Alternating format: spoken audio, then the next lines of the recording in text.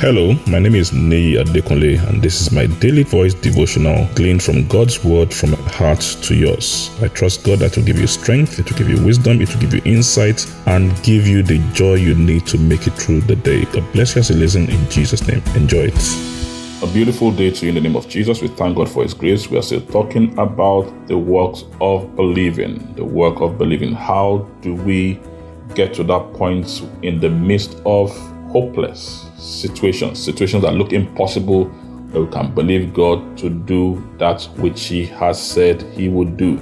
So we've been talking about this in different ways. We've looked at the life of Abraham, we've looked at the life of Martha and her brother's situation and all that. But how exactly do we get into this work? What are the dynamics of this believing thing? How do we get into this value system where we get to a point where we can believe God and see what He has promised us come to pass, especially when things look hopeless? Now let's read in the book of Romans chapter 4, verse 18 to 21 in the modern King James Version.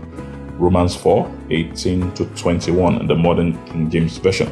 For he who beyond hope believed in hope, for him to become the father of many nations, according to what was spoken to him, so shall your seeds be. And not being weak in faith, he did not consider his own body already dead, being about 100 years old, or the deadening of Sarah's womb. Verse 20, he did not stagger the promise of God through unbelief, but was strong in faith, giving glory to God, and being fully persuaded that what God had promised, he was able to perform.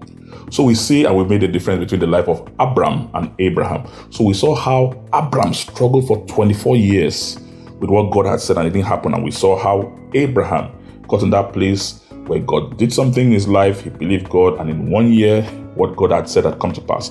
So in this portion of scripture, we see some things that stand out clearly about some of the things we need, tools, if you call them, when we get to believe in God. So for Abraham, they said, he was beyond hope. Another version says human reason for hope being gone. Abraham hoped in faith. In the natural, there was nothing for him to hope for, but Abraham hoped in faith. What are the things he used? Number one, there was the word of God. He said, according to what was spoken, so shall your seed be. Abraham's faith was anchored on God's promise. Number one, you need the promise of God, because what was doing was this, so shall seed be. You need God's word. What has God said to you? The second thing is this. He did not consider his own body. He did not consider anything in the natural. He didn't say they were not there. His body was there. Sarah's womb was there. That was dead in another. He did not focus. The word means he did not focus. He did not give his attention to anything physical.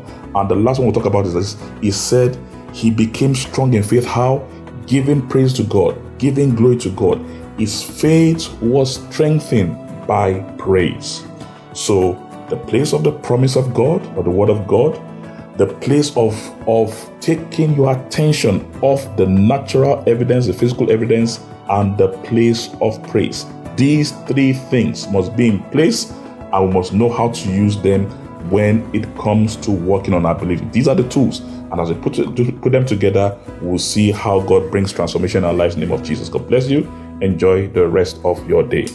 I'm sure today's message has been a blessing to you. Our prayer is that the word of God will produce in your life and bring great results for you in the name of Jesus. You can reach us on any of our following platforms. Our email address is dvdwithnei@gmail.com. On Instagram and Twitter, you can reach us at Daily Voice Devotional. Our Facebook page, Pastor Nei Adekunle. Telephone +234 814 661 9905. Only SMS and WhatsApp message, please. Thank you very much. God bless you and have a lovely day.